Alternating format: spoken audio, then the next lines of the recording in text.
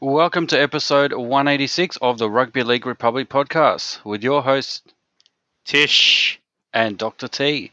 In this episode, our final one for 2020, we present the 5th annual Rugby League Republic Awards. Join us as we build the rugby league community for all. The Rugby League Republic podcast starts right now.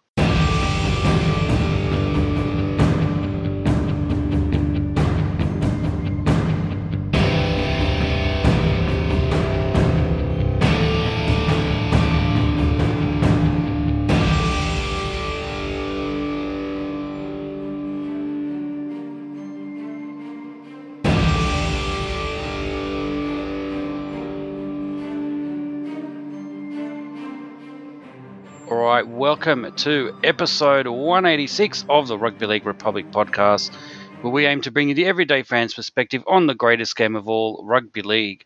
This is Rugby League for the people. I'm your co-host, Dr. T. Joining me is Tish. Tish, how you doing? Our last episode, we made it. We conquered COVID. Well, no, not quite, but we did it. It's the end of the 2020 season. It is our prestigious Rugby League Republic Awards. Are you pumped? Yes, I am a knight of glamour, a knight of glitz. Are you wearing your sequin dress? I know. I am, and of course, we've had to take COVID safe, precautions to do the award show tonight. So, so no players were invited. I think you and I are at least 1.5 kilometers away. That's right. That's right. We're all zooming and remoting in from different parts of the world. That's right. And look in celebration, I am wearing a special tie. It has, I wish I could show you, but it has little Cameron Smith faces all over it. So, it's a very special occasion because, nothing says awards like having Cameron Smith's face looking back at you. Of course, in celebration of his upcoming, is it an autobiography? I don't know what it is. There's a book that he's released. I believe it's... a manifesto, I think it's called. It's a manifest. Is it? Is it? or look, it's possibly it's the second contract that they've finally uncovered in the evidence. The FBI has finally uncovered it. But regardless of that, but yeah, you're pumped for the awards. I mean, I think we've got some good ones, and I'm always excited about this time of year, Tish, because it is our chance to look back and have a bit of a laugh as well at some of the funny things, that the shenanigans of the year. And there have been plenty of shenanigans this year. This has been peak shenanigan. That's right. Shenanigan 2020. I think it's it's been dubbed. Simply the shenanigan was the theme at the start of the year. With right. It was kind of weird. Cameron Smith, he was at the end of the thing, and start at the end of the thing, and they ended up winning. So that was kind of remarkable. So that's crazy. But I'm just gonna look. I just got to let everybody know that that all the awards tonight. We have manually hand counted every single vote. There's been a representative from your end, Dr. T, and a representative from my end, overlooking every single one of these votes, making sure that everything is above board. We've hired a team of white hackers to ensure that none of the machines that we've used for any of these awards are being hacked. So so hopefully we can stay out of the Supreme Court. That's right. That's right. We just want to stay totally clear and make sure that everyone knows this is all above board. Yes. And and look, really, it's just our opinion. So there you go. There you go. So I think So I think this is the 5th annual Rugby League Republic Awards. I think we should just kick it straight off. What do you think? Let's do it. Let's get into the 2020 Rugby League Republic Awards. Here we go.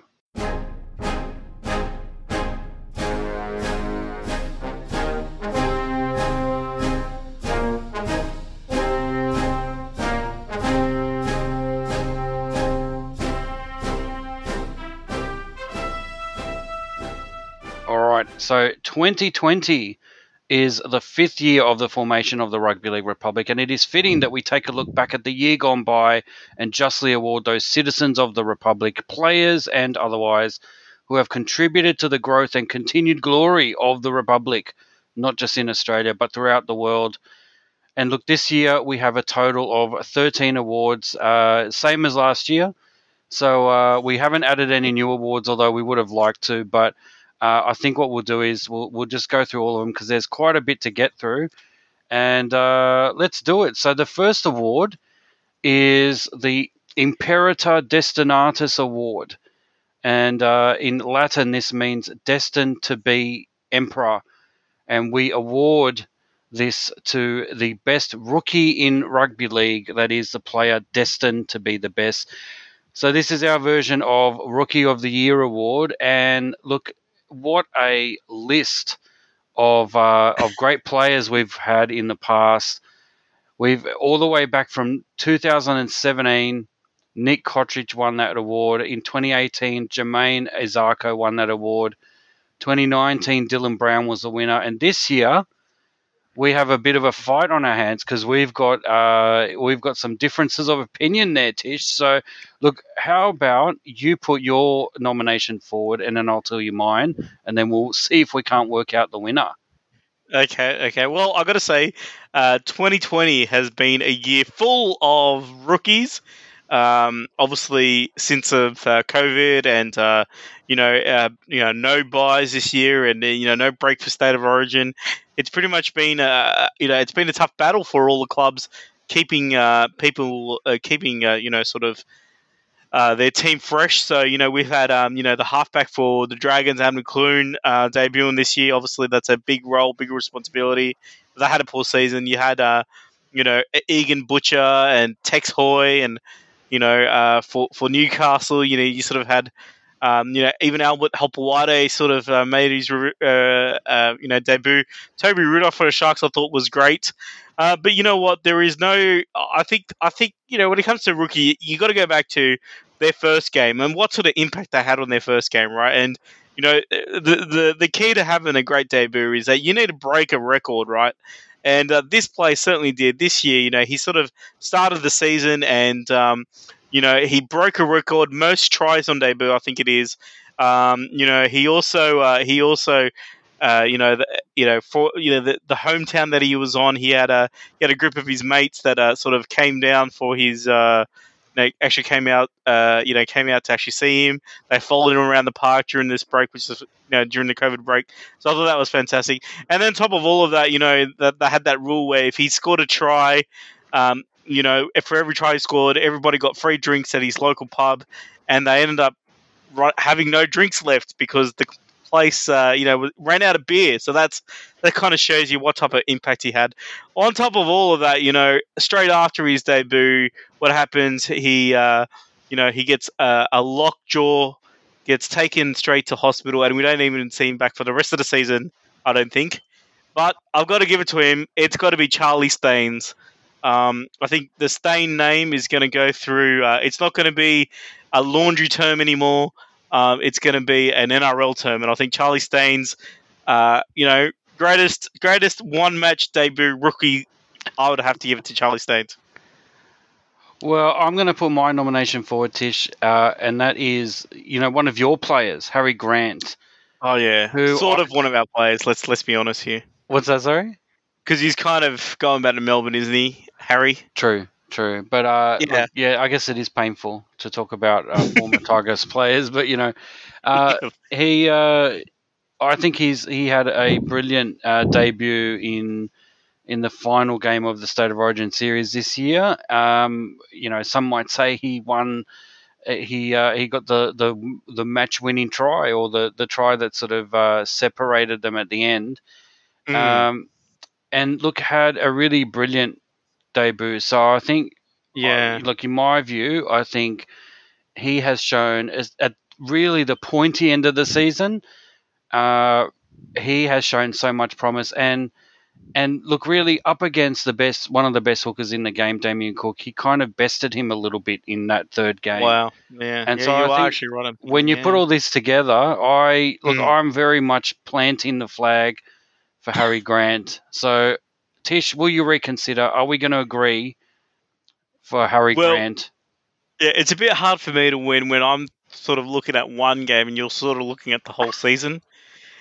And you're talking about a player who's sort of been being kept under wraps by Cameron Smith for so long, finally gets his debut, and then gets to play State of Origin and becomes the match winners by the end of the year. So I think, look, you know what? I have to give it to Harry. I think the whole NRL is wild about Harry. Everybody's wild about Harry, and I've got to say that, like, even at Leichhardt, I'll never forget that day where, he came off the field and the audience was actually had a Harry cheer, which at first we thought it was the Harry Christians, but it was actually Harry Grant, and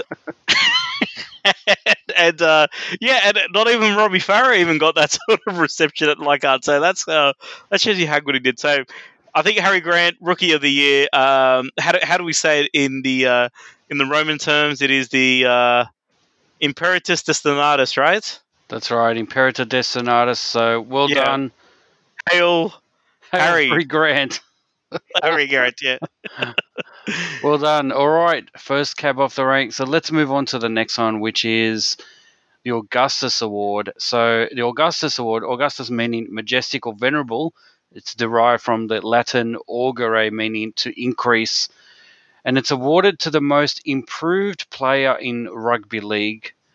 And we say rugby league because even though we're focused on NRL, we do want to leave the door open to anyone else. But generally, we are focused on NRL here. So, look, again, another who's who of really great players. In 2017, we had Michael Morgan winning this award. In 2018, we had Damien Cook. I think he's probably his breakout year in terms of exploding back onto State of Origin, and obviously that was when we had won the first of 2 in a row in New South Wales State of Origin. And last year Mitchell Moses was the winner. But this year, I've given it to someone.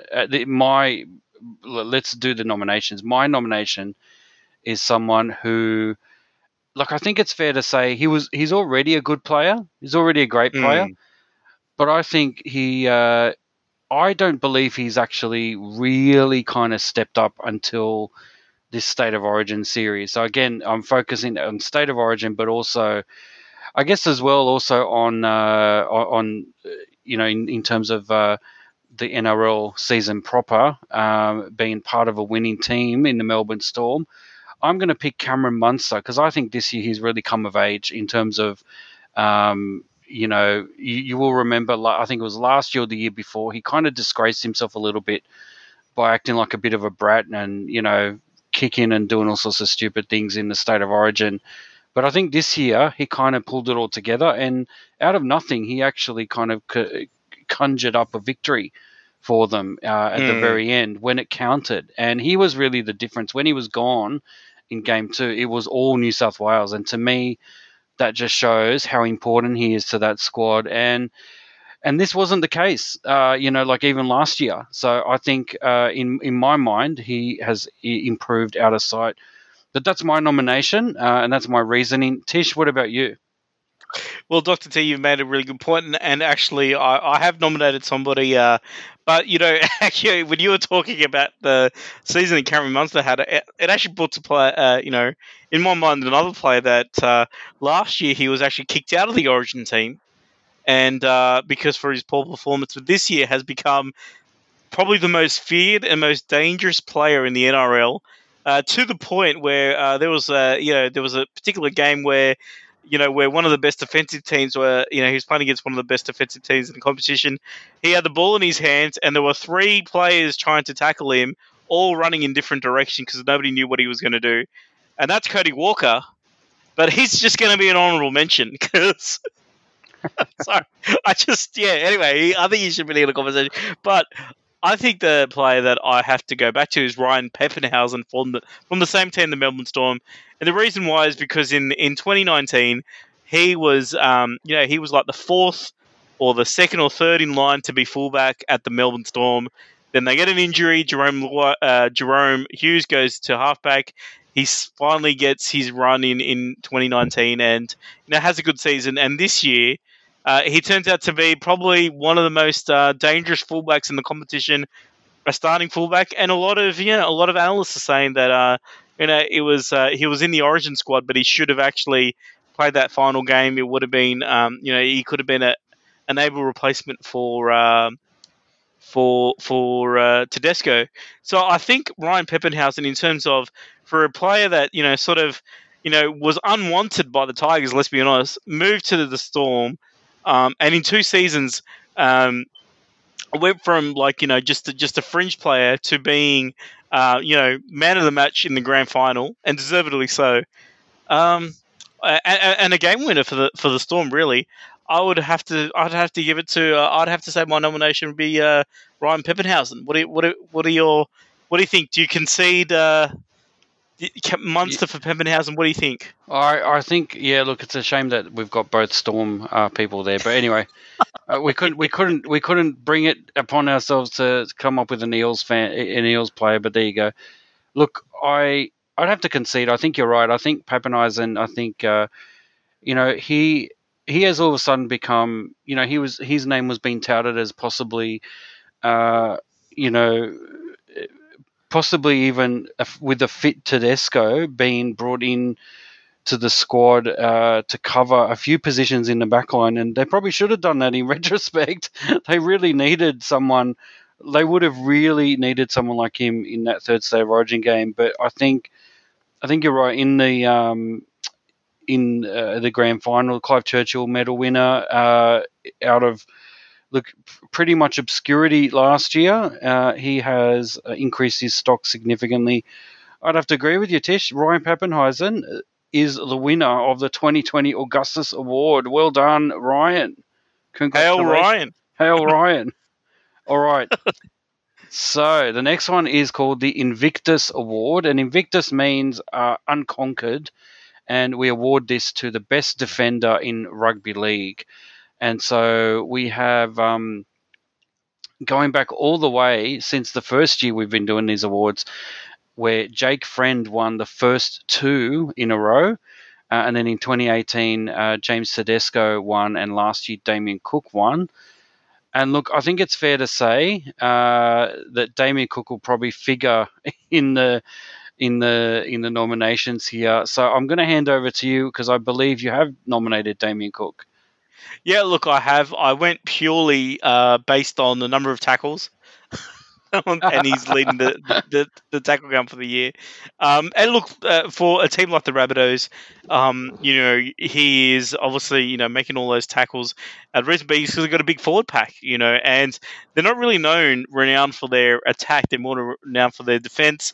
But they won games by more than 30 or 40. So they're more renowned for their attack than their defense. So I think Damien Cook held it together a lot better than maybe. Yeah, so I think he kind of shines a little bit based on his defensive efforts. So I think Damien Cook for mine is my nomination for best defender.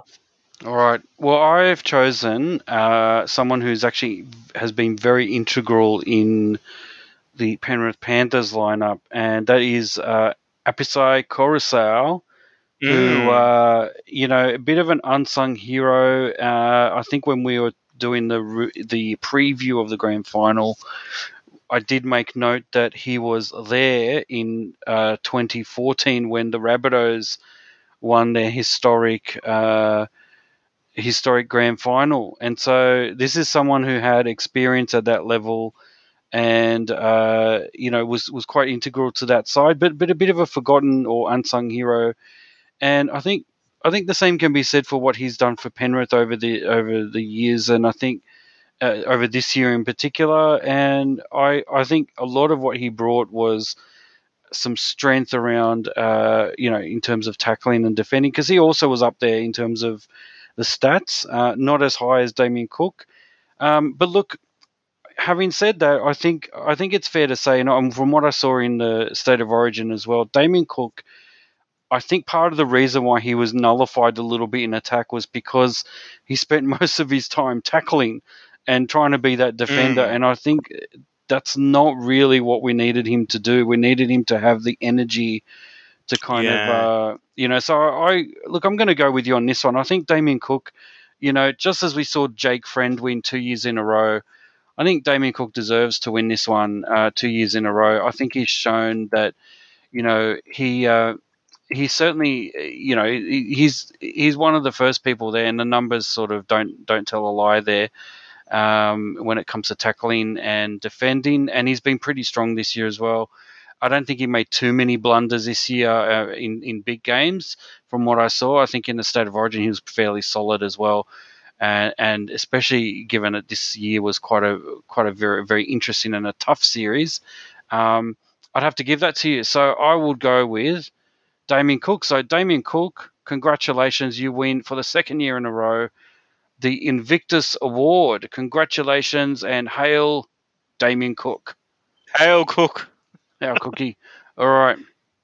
Let's move on now this is the Tetrarchy Award. So Tetrarchy, which means leadership of 4, and we award this to what we call the best spine in rugby league, and that is the fullback, 5'8", halfback, and hooker, 4 of the most important kind of positions in the rugby league lineup. It's called the spine for a good reason, because collectively those 4 positions are kind of critical to decision making, making sure that the forwards are firing, but also making sure that the back line is singing as well.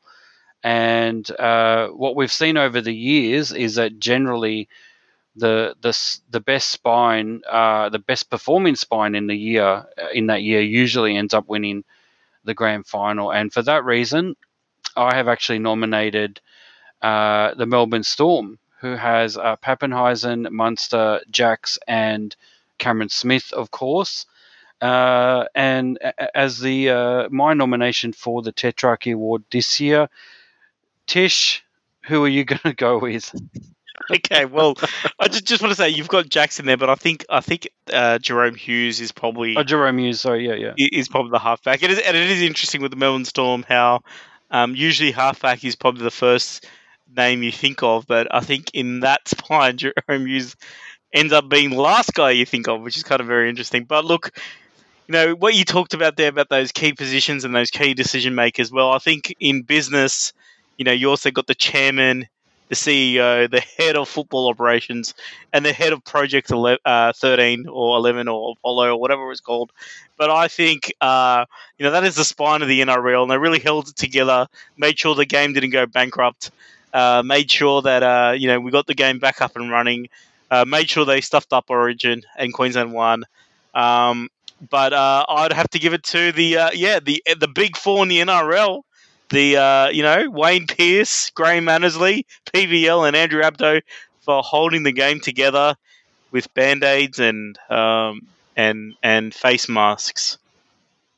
Well, I mean, look, purely on the basis of a technicality, I'm going to have to disqualify you on this one. Okay, just right. Purely because it doesn't qualify as as rugby league players, but I do like where you're coming from. But let's keep in mind we do have awards for administrators coming up, so you don't need to worry about that. I'm sure you'll get your chance to talk about PVL. But look, on the basis of that, I think by default, almost what happened in the grand final by default, the Melbourne Storm is winning this one. So the Tetrarchy Award goes to the Melbourne Storm quartet. Well done, and all hail Melbourne Storm. All hail Melbourne Storm. And the scary thing is, next year with potentially likely Grant getting in there, they're actually going to be stronger than this year. So that's going to be quite. It will be a bit of a worry. Oh my god. All right, so let's move on to the Centurion Award. So Centurion, meaning an example of a soldier. We award this one to the most tireless workhorse in rugby league. And so this isn't just about defense. This is about, overall.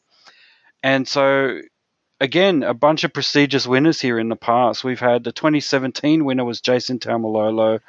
In 2018, Jake Trbojevic won that one. And last year, The reigning Centurion Award holder is Josh Papali. I would have to say, though, that this year there are a couple of others that may be taking his place. So, Tish, I'll let you give your nomination first up. Okay, look, well, for me, we've already talked about him, but when you look at it, he's the top tackler of the year, but he's also got the most dummy half runs as well. And I think he's probably going to feature a lot when it comes to try assists and things of that nature. So I've gone with Damien Cook once again, this time for the tireless worker. I was tempted to also put PVL in there as well, tirelessly working for the NRL. But growing a beard in the middle of it as well. But look, yeah, but I think Damien Cook, and it's and you're right in a way as well. It's probably a little bit to his detriment, a little bit sometimes, the amount of work he goes through, because it does. It might stifle his attacking ability, and if you got a guy like Damien Cook in the team, you just don't want him to be a defender and the occasional dummy half runner. You want him to be you want him to be a threat out of dummy half pretty much the entire game, and you want him to hold steady. So maybe he's a little too defensive this year, but I thought in terms of the stats, he certainly is up there. What about your thoughts, Dr. T? Yeah, Tish, look, we might have to have a discussion about this one, because I've nominated James Fisher-Harris from the Panthers, and I think in my mind, he has also done a few things that sort of indicate to me that he's a tireless workhorse. In terms of stats, there is a couple of really interesting stats that sort of tell me, that say a lot about his sort of work rate as well. So one is he topped the entire league in post-contact meters. Now, only by a few meters, he beat David Klemmer from the Knights, but 1,534 post-contact meters. So that usually comes from the forwards when they first get tackled, and their ability to push through and keep getting some yardage. I think that's really important, although not always. So in this case, if you look at the stats, I think in the top 5 is Josh Mansell, who is obviously a winger for the Panthers, and obviously has is a kind of player. And you remember, I think last year or the year before, Blake Ferguson kind of topped this one quite significantly, this stat, and indicating that some of these players, once they get tackled, they're hard to stop, and so they just push through, etc., etc. So that was an interesting one. But then I also look at another stat which is interesting, and in terms of all runs, he's had the most number of runs also all year, 444. 12 more than James Tedesco, who himself is a bit of a workhorse as well. So, look, yeah, and so look, I think on that basis, I think he's kind of shown that he's the kind of player that gets things moving along, etc. But I'd have to say, you did mention Damien Cook, and quite apart from being the top tackler of the year in terms of number of tackles, I do have to say, if you look at dummy half runs, it's not just that he topped the number of dummy half runs. He topped it by quite a fair way. In fact, he almost doubled. It's pretty close to doubling the next best person, who was Harry Grant, who had 107 dummy half runs, and Damien Cook had 186.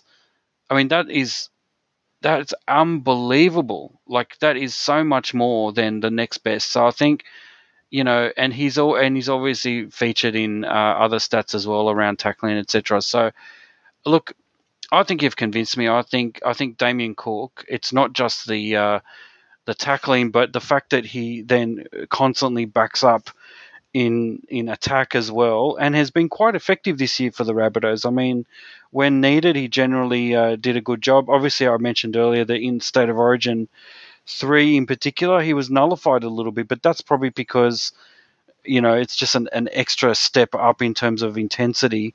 But having said that, one of the fittest in the league, most tireless workhorse. Tish, I am proud to say Damien Cook is a deserving winner of the 2020 Centurion Award. Hail, Damien Cook. Hail Damien Cook. And look, I've got to say, James Fisher-Harris, he's had a great season. And really, it's interesting with the Panthers. They've got like 7 players in the top 50 for the most tackles. And I think the same stead in the run. So you could tell that they are a very team-oriented team. Whereas I don't think the Rabbitohs have that much. So you could just see the amount of extra work. You might call Damien Cook a bit of a hog.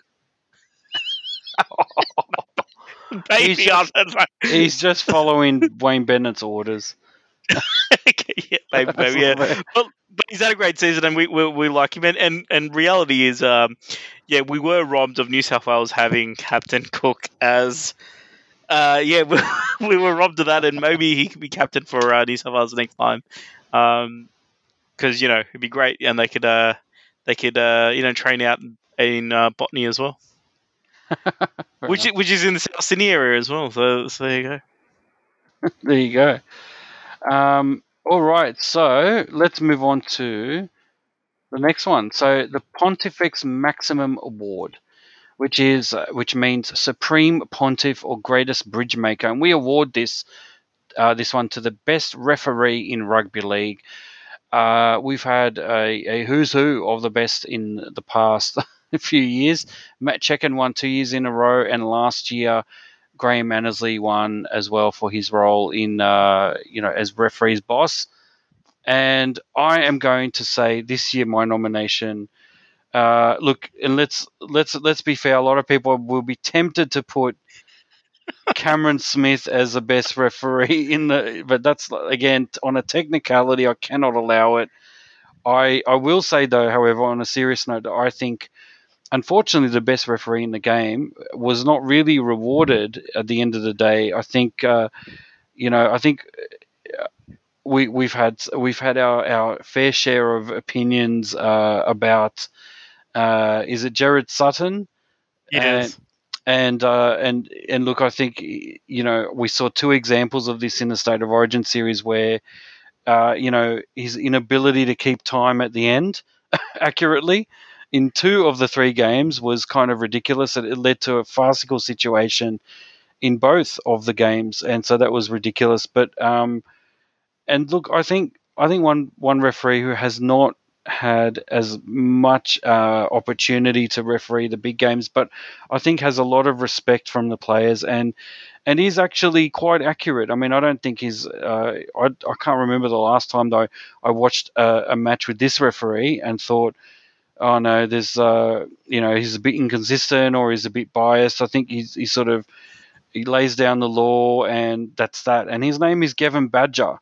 And Gavin Badger has been, I think, pretty good for a few years. And look, I think he's, a bit like Matt Checken. I think he kind of is a bit undervalued.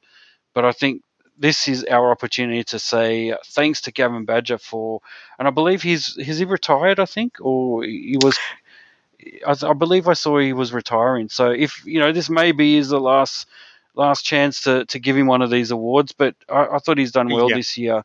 In the circumstances. So for me, Gavin Badger. What about you, Tish? Yeah. Oh, look, I have to agree. I did actually hear an interview with Badger, and he unfortunately, I don't believe it's a situation where he necessarily wants to stop refereeing. I think that was just because of obviously we went from 2 referees to 1 referee. And I think that they didn't find a position for him, but. Look, I think he's always done well, and I believe he's also featured quite heavily as the video referee. And I think he's been one of the better video referees in terms of tracking decisions. So there you go. And look, I've got to say, we might be critical on referees out there, but I've got to also make mention of I think Grant Atkins has had a couple of good games as referee. I think I've seen him do that. I've always thought that the work that Henry Penawara is great. So, and I know that they've even got some female referees as well that they're also grooming. So I think it will be good. I think the referee standards is going to get better with some of the younger referees. But look, Badger, thank you for your commitment and hard work. It's not easy being a referee.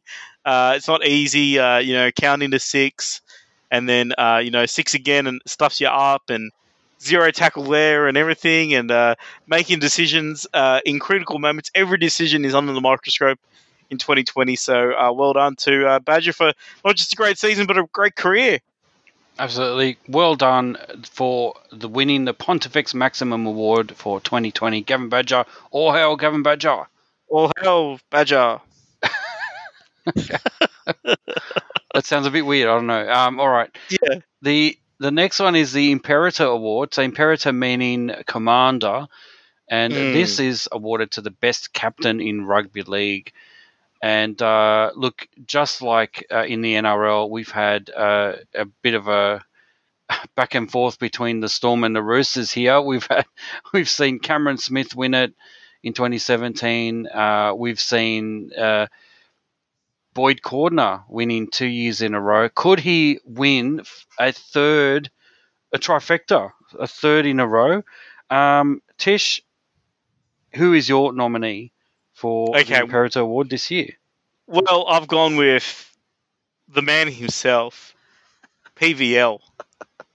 Right, if you're talking about a captain who's captain of rugby league in the world, of sport in the world,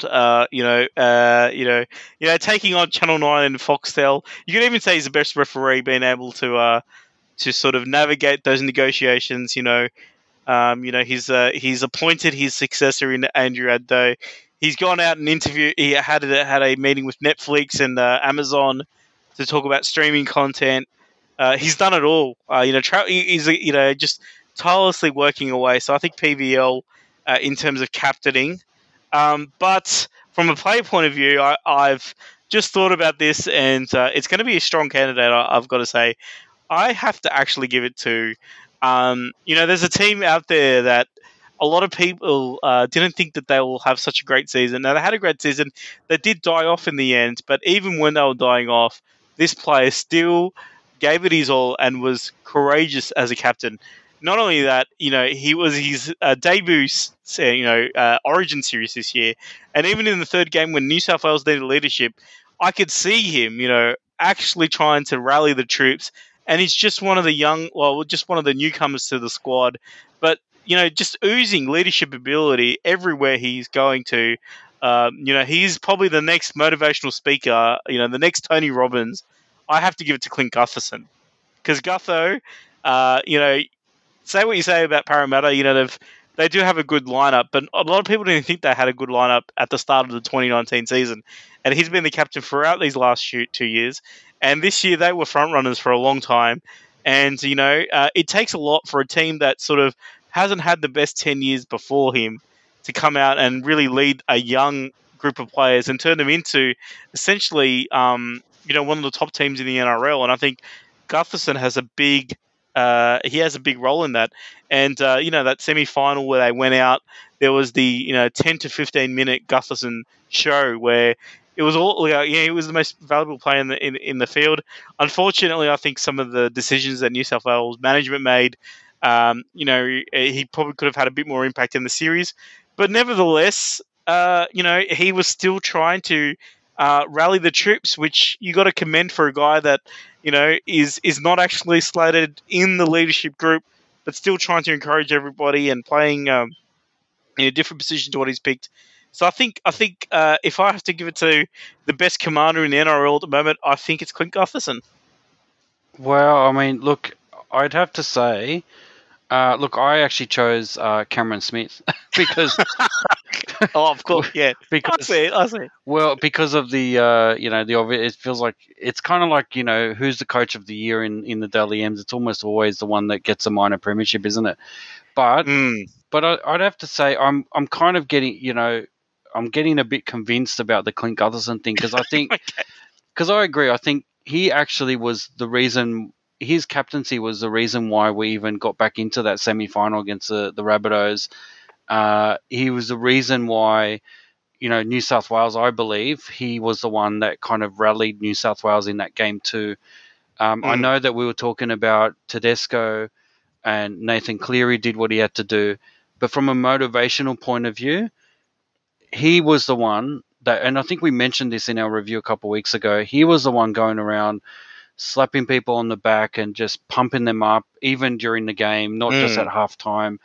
And I think that really made a difference. Now, if you look, I like to look at stats, Tish, and I think there are some key stats that he has topped this year, which kind of give a bit of weight to what you're talking about. So one of them, again, from the back, as a fullback, it is hard to kind of lead. And so one way you do lead is the way that you return kicks, basically. And his kick return meters is far and away the best in the NRL this year. It was 1,618 meters, and the next best was 1,291, James Tedesco. So, I mean, if you're talking about on a metric that James Tedesco, one of the best players in the game, consistently tops, and he was able to top him by quite a fair way, that's one sign. The other sign is player in supports, a number of times that he was in support. Yeah. Clint Gutherson, top of the league, 252 times, and the next best, well, only one behind, was Jake Trbojevic. We know what a good support player he is. But I thought that's fitting. If you're talking about the captain, he leads from the front in terms of, as a fullback, but also, being the most supportive player this year. And interestingly enough, I mean, if you look at, I'm looking at Cameron Smith's stats, and there aren't too many that he really topped the league. And again, I've said this before, that when people talk about leadership and kind of Cameron Smith's contribution and things like that, I do say that it is very, very difficult to talk about Cameron Smith in the light of other players when in this generation, when you don't really have much of like a highlights reel, so to speak. And by that I don't mean highlights reel, I'm not expecting him to score tries or others as well, but visibility is an important thing, and if it's hard to see what they're doing out there, it does make it very difficult to sort of put you in the same light as some of the inspirational leaders like a Wally Lewis or a Mal Meninga, that kind of thing. It's kind of obvious when you see those types of players that this is why they're So this year, I would say, even though the Melbourne Storm won, I think Clint Gutherson, I would have to agree. I think he's done enough to sort of show that he, deserves this award, because even though the Eels, they did lead for quite fair bit in the season, and they kind of slipped away there a little bit as the year got to them. But I don't think that was Clint's fault. I think he still tried to lead the way, and they did very well in the final series. They almost, with a bit more of an effort from the rest of the team, I think probably got over the line and got close to that grand final. So, yeah, I'd agree. Clint Gutherson, the Imperator Award for 2020, well done. Congratulations. All hail Clint Gutherson. All hail Clint Gutherson. And, you brought up that support, right? Obviously supportive leadership, but if you actually go through that top 50 there, you realise that very few of them are actually fullbacks, because that is the hardest position to be in support of, because you also need to be 20 metres behind everybody in defence, right? So that's kind of an amazing effort. Now, there is others like Peppenhausen and all that there, but you also got to remember he's also got that leadership role as a captain as well. So I think far and above, probably the best captain in the NRL at the moment. So, yeah, Hal Gutherson. Moving on, I think. All right. The next award is the Pater Award, Pater meaning father, and this is awarded to the best coach in rugby league. And we've had, 3 different winners in the last 3 years. We've had Craig Bellamy, Trent Robinson, and last year Christian Wolf of the Tonga national team. And this year, who are you nominating? Oh, well, look, again, a very difficult one, and then you got to think about some of the performances people had. You think about a play, like a coach like, Justin Holbrook. Starts off with the Titans. Nobody felt the Titans would go anywhere, and they went somewhere. Now, not to the finals, but they got close. Right, so that's kind of an amazing achievement, right? But you don't really have a team that sort of. I suppose you've got the you've got the Panthers that didn't make the finals last year get into the minor premiership, and you've also got I think there was another team that didn't make it to the finals last year but got in this year. But look, moving away from that, neither I think that Panthers. I think Ivan Cleary gets knocked out just purely on the fact that he's sort of ribbing on fans that pay for their tickets, against the Tigers, and he can't win a grand final. So I've gone to Craig Bellamy, Bellyache. Well, I think that's his nickname. Firstly, he's very cool and collected on the in the coaching box. You see that every week. Plus, thinking about Bellamy, the squad. We've got to remember Melbourne Storm had to move to the Sunshine Coast. During the lockdown break, so relocate to the north. If you actually look at their lineup, a lot of the times they're always shedding new players, young players, and I think he's got a great role there. Sort of building that up, and he's taken them all the way to the grand final, and they've won the grand final once again this year, and I think they're talking about whether he's going to play for the Storm, be the Storm coach next year and everything. I think I think a brain like Bellamy would be great for developing international rugby league, and maybe developing some of the lesser known countries, and developing some of the players. I think he'd have a really good role there. So for me, I've got to give it to Craig Bellamy, NRL winning coach, and helping the team settle into the Sunshine Coast. All right. Well, I'm going to go a bit different. So I'm actually, look, I would have almost agreed with you up until this State of Origin series, because I think, oh wow, because I think, for me, what I saw cemented Wayne Bennett as the best coach this year. Because I think he took, and I don't buy into the whole, this is the worst Queensland team in 40 years. That is not the case. We already talked about that. It was a pretty good team. It had some star players, but definitely had their weaknesses compared to the Blues team of the last couple of years. And I think it's fair to say that they didn't just win. I think they kind of dominated New South Wales this year, and they dominated in possession. They dominated in the little things. And you could tell, I think, for me, one of the more iconic kind of points of difference was at halftime in Game 3, where New South Wales was running around, pumping each other up, and all this sort of stuff. Obviously, we talked about Gutherson trying to pump up the team and all that stuff, which is great.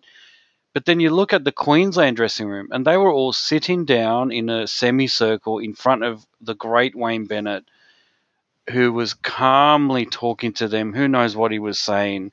Yoga. But he was probably just telling them, keep doing what you're doing. You know what you got to do. Go out and do it. It's that quiet self-confidence that he gives those players. And really, it was such a difference. This is the difference. To have a coach like him, it gives players that quiet self-confidence that they know what they're doing, and they just go out and do it. And to me, what he managed to do with this Queensland team so convincingly in 2 of those 3 games sort of cemented him in my mind as the coach of the year. Let's not forget that his Rabbitohs team were 4 points away from making the grand final against the Storm. So we could have actually seen a Bellamy versus Bennett grand final, and that would have been epic. Obviously, at the end of the day, the Panthers ended up winning that one and getting to the grand final and getting smacked in the grand final. But anyway, so who knows what could have happened. But I think with a coach of the, with the kind of the history and the knowledge and the experience of Wayne Bennett, we could have seen a totally different grand final, I think. And so in my mind, I think he is. It's a bit of a comeback. Like it's akin to that Clint Eastwood movie in the 90s or whatever it was. Remember when they won? Was it Gran Turismo or whatever it was? He had. To me, Wayne Bennett is the Clint Eastwood of NRL coaches, and this was his comeback year. Not quite the crowning glory in terms of the Rabbitohs winning another premiership, but he showed enough to show that, he was the difference, especially with that Queensland team. So, look, that's my view. What do you think? Did I manage to convince you, Tish? Well, yeah. Look, the thing is, he was kind of unwanted at Brisbane last year, and he's moved down to the Rabbitohs, and they've sort of gone through injuries. So and then without Latrell and everything, still had a great end to the season. So yeah, I could see that. So and then plus the Wayne Bennett's $1 million baby Bronco baby Bennett's or whatever they're called. Winning the State of Origin with dirty Harry Grant. So that's right. It's all connecting. See, it's all connecting. Yeah. So what was that spaghetti western that he did, like the good, the bad, and the ugly? Yeah, that's right. He had it all this season. So I think we have to give it to Wayne. I think Wayne Bennett. First time winner for the great Wayne as well for this award. So he must be chuffed. I mean, he must be chuffed. This award, the Parter Award, congratulations, Wayne Bennett, will go right next to the Queensland State of Origin trophy, or shield, or whatever it is that they win. So well done. All hail Wayne Bennett. All hail Wayne Bennett. All right. Now, the Caesar Award. So this is, Caesar meaning ruler, is awarded to the best male player in the world. And in 2017, we had Jason Taumalolo. And for the last 2 years, we've had James Tedesco winning this award. And I'm going to put to you, Tish, that I think he deserves to win it a third year in a row. I'm nominating James Tedesco for the best male player in the world.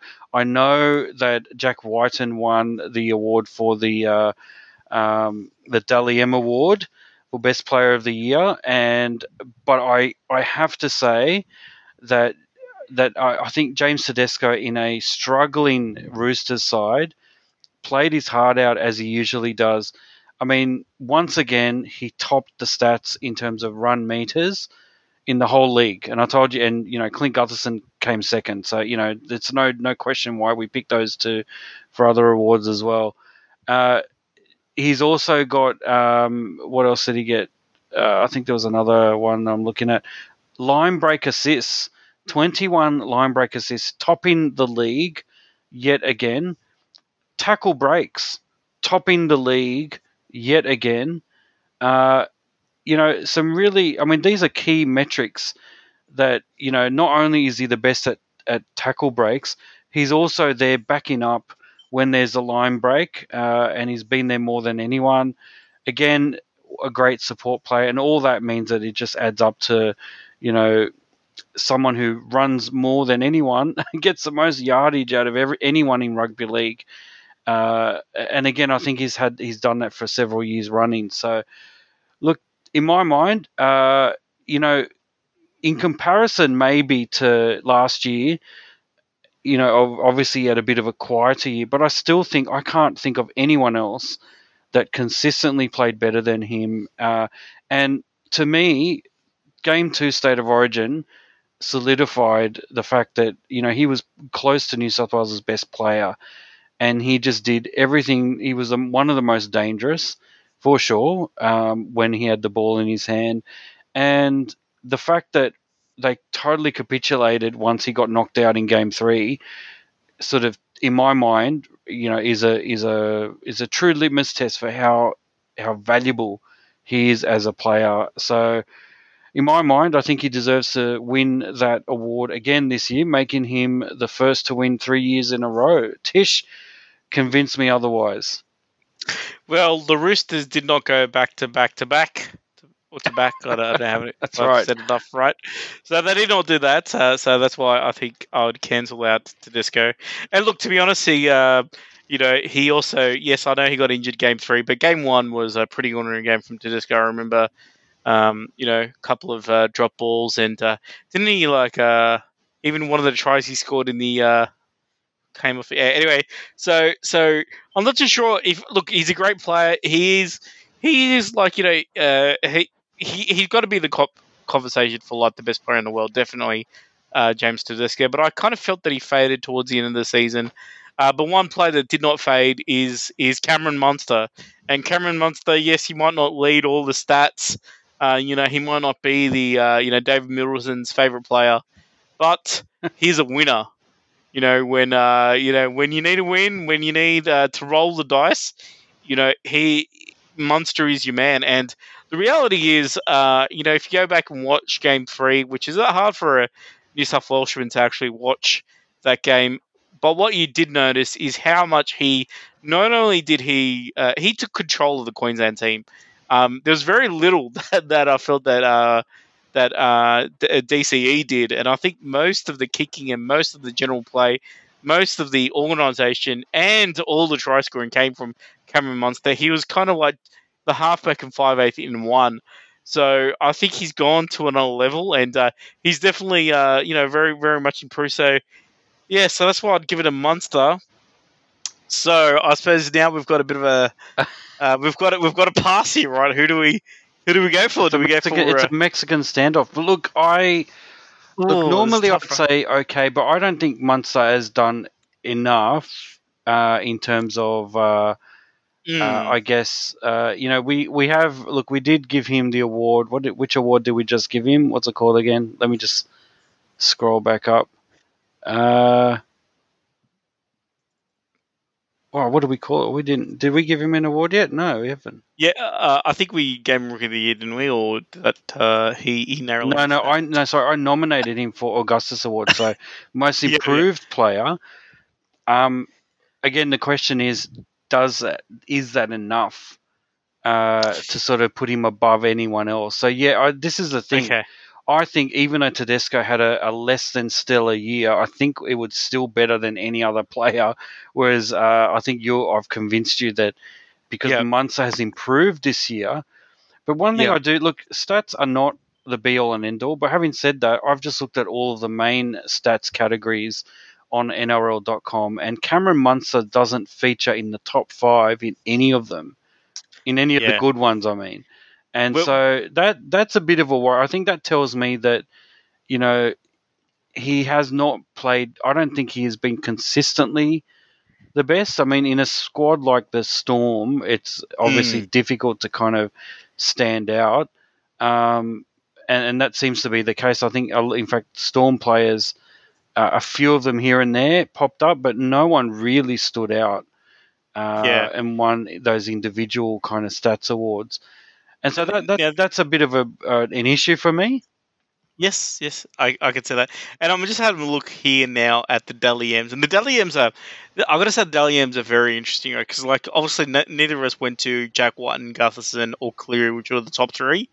And you can make cases for all of them as well. But I think, they kind of shine, these 3 players, amongst their peers a little bit. Their peers, unfortunately, are not likely to be 3 2-1s at the end of every game, even though they'll have solid performances throughout the year. But if we just go by off this, we've got Cameron Munster with 14 points and James Tedesco. Are you ready for this, Dr. T? Mm-hmm. 15 points. So, on that basis, I'm going to concede James Tedesco 3 in a row. And look, another important decision is that if I actually go back and look at these Dally M's once again, Cameron Munster is actually 3rd ranked out of the Storm players, whereas Tedesco, only Luke Keary is above him. But I think Luke Keary, because of the position he plays, is going to get a 3 2-1 more than Tedesco at times. But I think James Tedesco, I think on that basis deserves the award. So maybe better luck next time for Munster. All right, so all hail James Tedesco. James Tedesco, the first Italian on the list, I'd say. That's right. And 3 in a row, well done. I mean, that's awesome. So there you go. Yeah, that is. Yeah. Speaking of 3 in a row, I think this will come up in the next award. So this is the Livia Drusilla Award. And Livia Drusilla was the first female empress of Rome. So this award goes to the best female player in the world. And last year was the inaugural award was won by Jessica Sergis. And this year, I'm going to propose that this award goes to the key player in the Broncos lineup, who this year, I mentioned 3 in a row, this year won the third in a row NRL Women's Premiership, and obviously the key star player throughout this whole campaign this year was Ali Brigginshaw. And I think in my mind, she had a bit of a James Tedesco like year, like he did last year, basically. But she had that kind of year this year, and I think she's the critical reason why they won this one. Tish, do you agree? Yeah, I do agree. I think Ali B is the number one B, the queen bee of the WNRL. Or the NRLW. Yep. So yeah, because we want to put women last. We don't want to put them first, right? Is that? I don't know. If that's what I think the thing is the NRL comes first. I think that's what that means. The NRL always comes first. Okay. so we won't read too much into these. But look, she's a star. I've got to say, like, it's good to see her being an ambassador, and I think she's probably the first female rugby league player where she's being noticed more and more. So, and it is really important when you're really starting off to have an icon like that sort of be there. So I think she's been a great ambassador to rugby league, and it's going to be amazing. The NRLW is really getting there. I know that this year they've had a few ex-rugby union gold medal winners from Brazil in their actual lineups as well. So only bigger and better for the NRLW. And I think this thoroughly deserves this award. Hail Ali Brigginshaw. Ali Brigginshaw, yeah. All hail Ali B. All hail Ali B, Queen B. Well done. Queen B, yeah. All right, couple more to go. The Console Award. I'm guessing this is where you'll be interested in this one, Tish. This is coming to the highest official, Console meaning highest official. This is awarded to the best administrator in the game. And this was a new award last year and was given to Ralph Rimmer, the CEO of the RFL, who I don't know if this year he would be entitled to it, but this year, in my view, I think there's really only one candidate, and I'm going to advocate strongly for Peter V'landys, PVL, who not only showed himself to be the best administrator in Australia, I think in Australian sport, but possibly in the world, because he really put the NRL on the map post-COVID. They had a plan in place. They brought the players back. They instituted the bubble. They did everything they needed to do. But not only that, he also was instrumental in taking that opportunity, the break, to kind of reinvigorate the game with several rule changes that have made the game a bit more of a spectacle. We don't always agree with everything. I mean, I certainly have issues with the 6 again kind of ruling, but it's certainly, you can't argue that it hasn't done something to the spectacle of the game and made it more exciting and more free flowing, because that's exactly what it's done. And that's all down to Peter V'landys with his unilateral approach to rule changes. And but in all seriousness, I think he's done very well this year. But Tish, we've had a lot to say about Peter V'landys almost on a weekly basis. So do you agree that Peter V'landys is the best administrator in rugby league this year? Yeah, look, I definitely do that. I think PVL has been the man, for a chairman. You never see him sitting down. And he's fighting with everybody. PVL, he's took on premiers, he's took on ex CEOs of the NRL. He's taken on the AFL CEO. He's done everything possible to get the game up and running, and just not just that, but also bring it there. And I think the improvements so far, most of them have gone well. There were, but there is also. Quite a lot of look. His Here's the thing: he gets things done, right? And he's trying to move the game forward. And I think that's the type of person you do need in NRL administration. You do need an opposite effect as well sometimes. And I think that maybe some of the decisions might have been a little overreaching, but I think overall, I think he's done a tremendous job to get rugby league back on track a little bit this year. And let's hope that we're sort of in the post.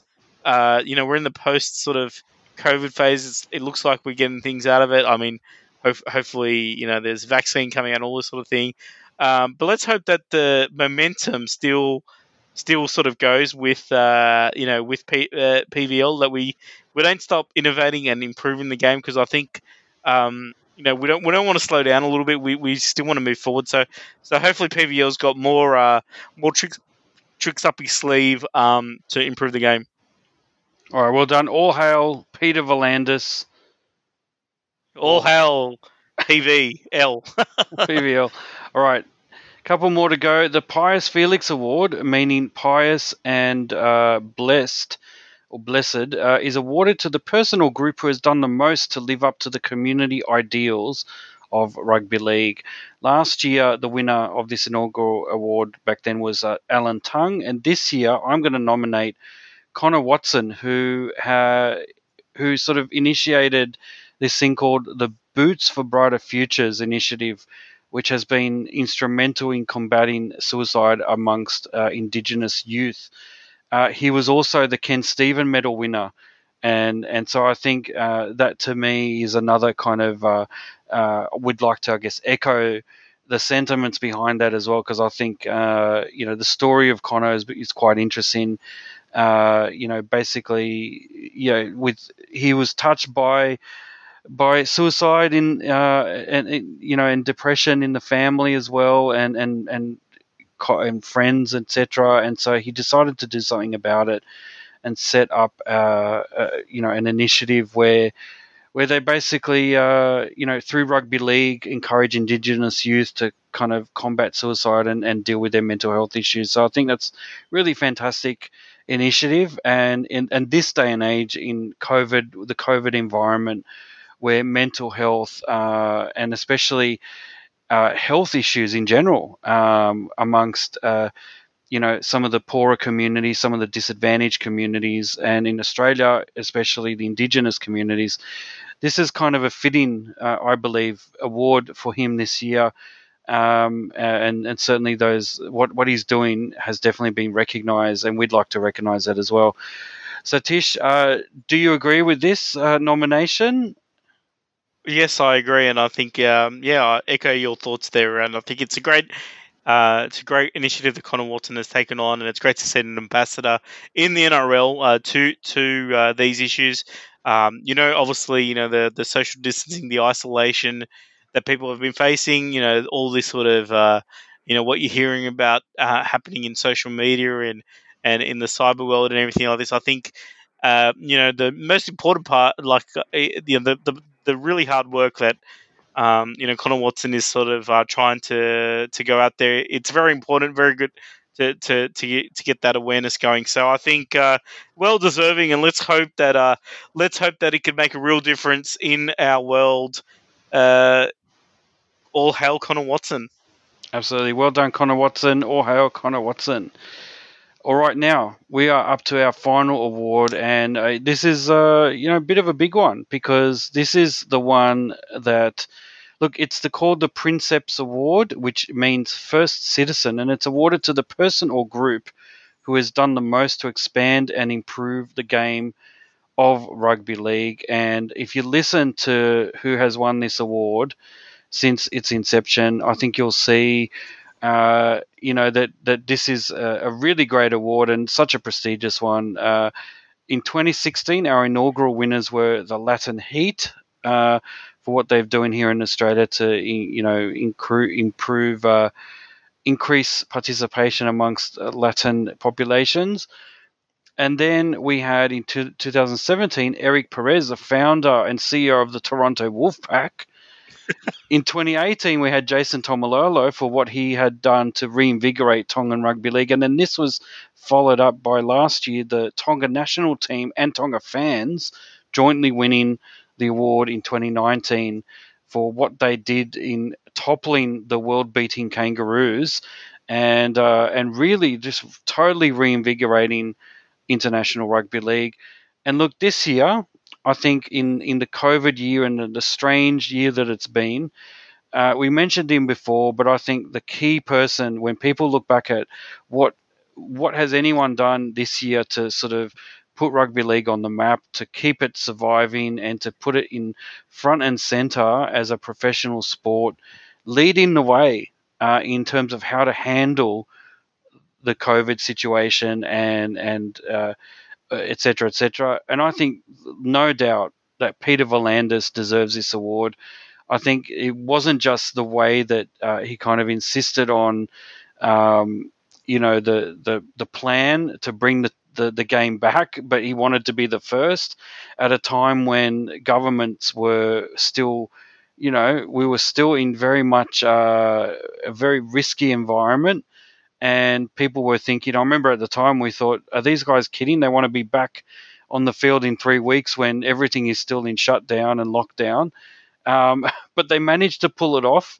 They managed to be the first professional league in the world, and certainly made waves in the news internationally as well.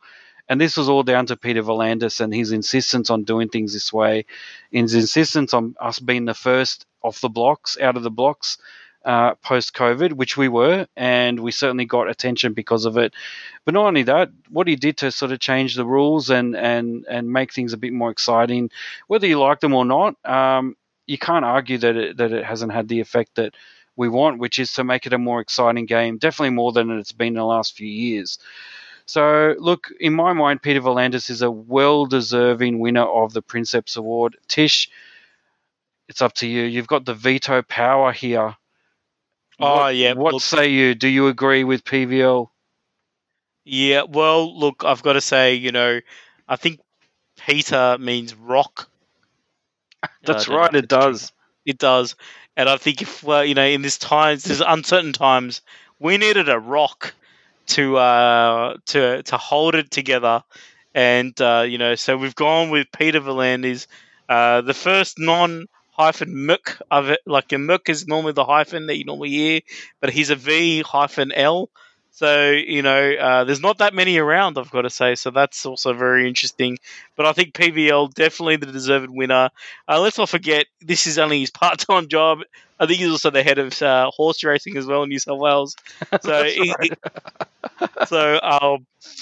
so he's, so if the police ever get a missing persons award from his wife, well, he's either doing racing or NRL, because I don't know where he has time for his family. But look, I think PVL, in all seriousness, he held it all together. Look, as I said, look, you may not agree with every single decision that he has made this year, but I think, the type of administrator that he's shown to be, and just the way he's been able to do things, it has sustained the game. Could he have made some better decisions? Sure. Could he have, done things differently? Probably. But I think in the end, when he needed sort of leadership, he was always on the front foot a little bit, and the NRL has been guilty of that in the past, and everything now. The rhetoric, he's changed the way the conversation is about the NRL, I've got to say, because it's no longer about, the yesteryear, but it's all about, hey, let's put another team in Brisbane. Today the draw was released, so the draw has been released for next year. This is where all the games are playing. We're trying to get New Zealand to play games out of New Zealand next year. We don't want them to have the bubble, but we'll make plans, and if and he's talking about the grand final next year as well, that he'll do whatever he can to keep it in Sydney, and it's like everything is about what's going to happen forward, and that's I think rugby league needed that for a long time. So I think well done, Peter V'landys, and he definitely deserves the first Citizen Award for 2020, and he might be a very hard candidate to beat next year. I think he'd be the first repeat winner for this award, potentially, but let's see how he goes. Absolutely. All right. Well, Peter V'landys officially gets our final award, the Princeps Award for the first Citizen. All hail Peter V'landys. Hail Peter V'landys. Well done. All right. Well, that pretty much wraps up our award ceremony this year. The music has started. The credits are rolling. It's time for us to wrap up this podcast for the entire year. In fact, this is our last episode of the year. So, look, I'd like to sort of, as we wrap up, thank everyone for supporting us this year. We've had a bit of an uptick in the number of people listening to us. So it's really look, we're stoked about that. Like, to know that there's even anyone beyond us listening to this drivel is just amazing. So thank you very much for all of you from wherever you are around the world. I know we've got some fans over there in the UK, so thank you very much for that. Keep up, hopefully we can keep up the content next year. Hopefully you continue to enjoy what we have to say about rugby league. We love rugby league. Obviously, we love talking about it. We have our own views, and we just we're very passionate about it. And I know that we definitely do connect with people out there who share this the passion for this game and our point of view as well. So, look, thank you very much for that. Hopefully, you can continue to have a good year this year wherever you are. Stay safe, stay COVID safe wherever you are. Hopefully, next year will be a much better year. I know this year has been quite forgettable in many ways. So, looking forward to a really great New Year's Eve. Hopefully, people, wherever you are, you get to celebrate and draw a line under 2020 and move on to a positive 2021. But look, thank you very much once again for listening to us. Don't forget, you can catch us at on our email at rlrepublic@gmail.com. Check us out on our website, on Facebook and on Twitter and on iTunes, as per usual. Everyone knows the drill. But look, I guess it's over to you, Tish, to sign us off for the final time in 2020. Yeah, well, thank you, Dr. T, for an amazing year. And I'd like to thank all of our listeners for listening to the Rugby League Republic for 2020. It's been a hard grind. It's been a tough season, but without your support, we couldn't have made it through. And look out for us in the new year in February 2021. The season kicked off in March, so looking forward to that. But look, have a great Christmas, have a great New Year's, have a great Chinese New Year and all the different festivities, Black Friday, whatever is coming up towards the end of the year and in the new year. Just have a great time, and we will see you on the other side. But look, that's all the time that we have for this edition and this year of the Rugby League Republic. We're your hosts, Tish and Dr. T. Join us next time on the Rugby League Republic. Bye for now.